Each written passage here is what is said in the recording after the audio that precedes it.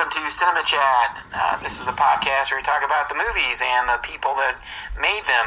And today I am very pleased to have a special guest. This is kind of a special show. I am going to be reintroducing Tracey Goessel to our show. And what we're going to talk about is Tracey is going to make a long sojourn from sunny Los Angeles to wintry Topeka, Kansas, where there will be a silent film festival on February 28th and 29th. And Tracey, of course, was our guest a while back, and she wrote a biography on Douglas Fairbanks, and she's also in charge of the Biograph Project, which, Tracey, first, let me say thanks for coming on, and I'm going to let you explain the Biograph Project. Actually, I'm founded a little nonprofit called Film Preservation Society, and the way we remember that, FPS, is frames per second. Silent film people are always trying to think about projection speed. Unlike the talkies, where everybody knows it's going to be 24 frames a second, we're dickering, depending upon what year the thing is filmed, what our projection speed is going to be. And Film Preservation Society started out working on restoring Douglas Fairbanks silents that were otherwise lost. We seem to be getting some funny feedback. Is that okay? Do you want to try over? I'm fine. I hear you sound fine here. Okay, good. Then I won't worry about it. You can cut that out if you're talented. We started funding restorations of otherwise unavailable Fairbanks silents. We did The Half-Breed and The Good Bad Man, which are now out on Kino, and we're about to, on the verge of releasing his second Trouble. Then our big project is, and it's been going on for about 4 years, is the Biograph Project. And this is the project whereby we are bound and determined to source and restore each one of the roughly 465 films that D.W. Griffith directed between 1908 and 1913, the years where basically the grammar of cinema was invented. I know it was going on in a lot of places with a lot of different directors, but really the majority of the innovation was all happening in this one studio on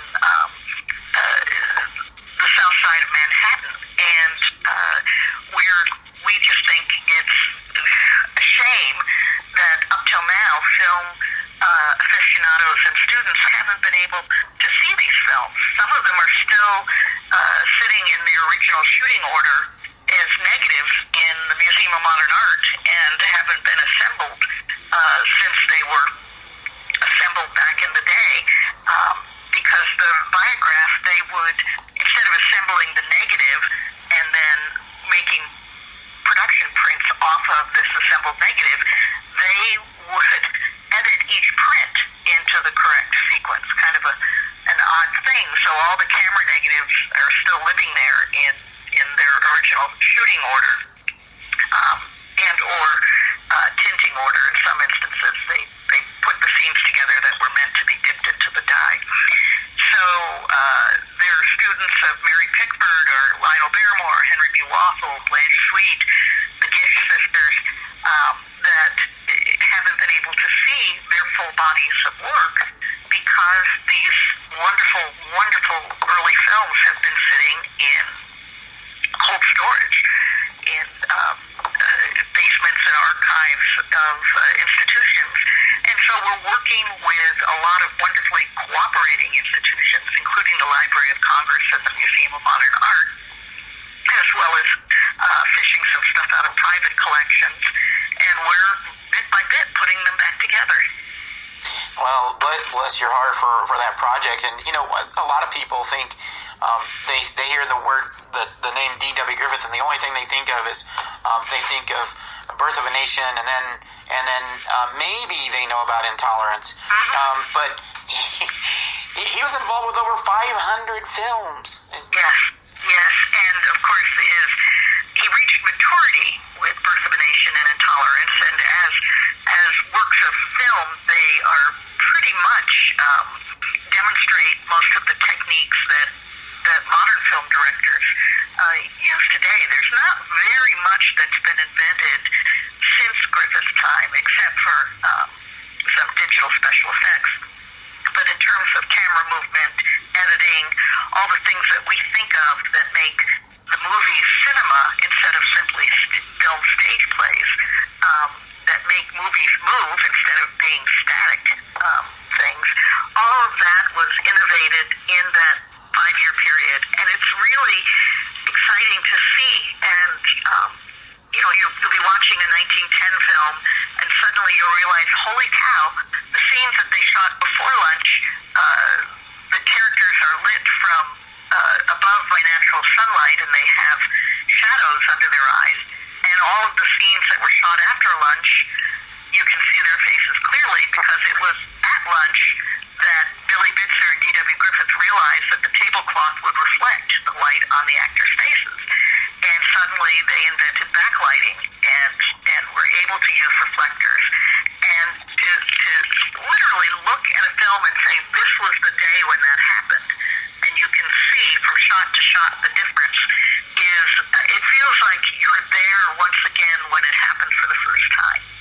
And there are multiple little instances of this. And each film brings something to the table.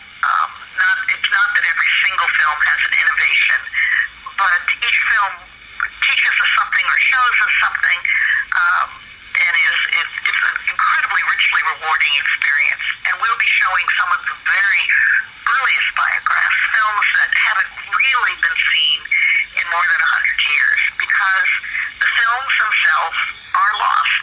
The only source of material on these films are what are called the paper prints. In between up till 1912, really, mid-1912, you could not copyright film. There was nothing in the copyright law that anticipated the development of this new technology. So the only way they could copyright a moving picture was to print each frame of the movie onto a long strip of film, of paper, which you couldn't project that paper. It didn't have sprocket holes. It was simply a long roll with a lot of images on it. And back in the late 50s, somebody figured out, well, here's how we can take a picture of every frame, and they made very blurry 16-millimeter prints of these things that are the rough equivalent of looking through a lens smeared with Vaseline. It's really a strange experience. We now are scanning these things and digitally cleaning them up. Not that they have a whole lot in the way of scratches, but paper degrades and crumples. And suddenly you're seeing things as crisply and clearly as Billy Bitzer meant them to be seen when he filmed them 112 years ago. And it's a revelation. And so we'll be showing a number of paper print restorations, as well as some material that's taken from fine grain positives, as well as camera negatives. Hey, right. And now let's talk about the films that you're going to be sort of introducing when we get to the film festival. It looks like, according to the schedule, you're going to be introducing 3 by D.W. Griffith, and let's just give a brief. Four. Yeah, and then the 4. Okay, I missed it. Yep. There's a Smoked Husband. That is the very first of what were called the Jones comedies. Florence Lawrence was Mrs. Jones, and John Compson, who was a very stout comic character, was her husband. And the Smoked Husband, the characters did not yet have the Mr. and Mrs. Jones names, but it's basically the first of the Jones films. And in which the suspicious husband thinks his wife is going to have an assignation, and he's going to listen in on her, so he hides up the chimney, because where else would you hide? Of course. And it's inevitable the maid lights the fire in the fireplace, but there's a burglar and a maid who's trying to steal the silver, and Florence Lawrence with a brand new dress that shows the slit and shows her legs, and young Bobby Heron in a bellhop delivery boy costume that you can watch him wear throughout 1908 and 1909, and then suddenly around 1910 he outgrows the dark thing, and his wrist bones start peeking out. But wonderful little period when he's about 14 years old and he fits in the costume. You see Bobby Harron in that little bellhop costume all the time. And it's our first paper print restoration, and it's essentially a lost film, not having been out on film except for that late 1950s blurry version. And so is it the greatest thing D.W. Griffith ever made? No, but it's got a lot of charm. It's got Max Sennett, and just the joy of seeing something that hasn't been seen in this period of time is great. We're also going to be showing a second Jones film called Mr. Jones. Oh, that's the one I missed. There you go, yeah. Yeah, Florence Lawrence again, and John Compson. This time, Mr. Jones is going to the ball with the missus, but he's a little too big for his britches, and the pants split. And, hilarity ensues. It's an early comedy, and comedy was...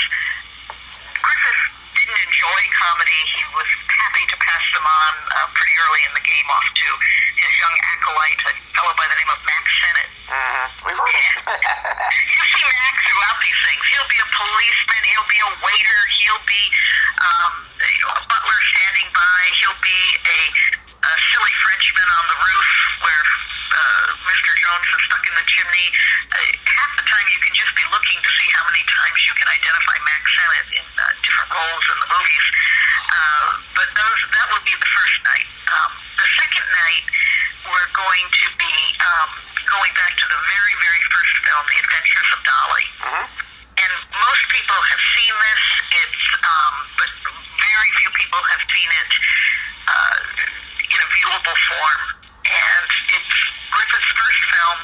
He filmed it all outdoors. It's very tight, very succinct, amazingly mature for a first effort. And everybody, if you're going to take an adventure with D.W. Griffith, I think you have to go along with the story of a little girl kidnapped by gypsies and stuffed in a barrel. And then finally we do a 2-year hop to 1910, and we show Griffith as he's really learning his stride, and that will be a film called A Child's Impulse. This has got a very young and very beautiful Mary Pickford, a little girl who was always the little girl, almost always the little girl in Biograph films by the name of Gladys Egan. As a matter of fact, she's the Dolly in Adventures of Dolly. And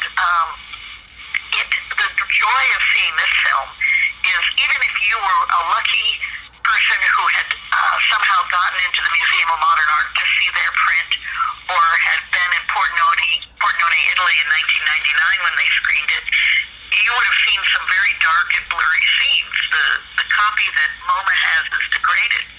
And we got very lucky. Somebody knew somebody who knew a guy in the Valley who had 7 reels of Biograph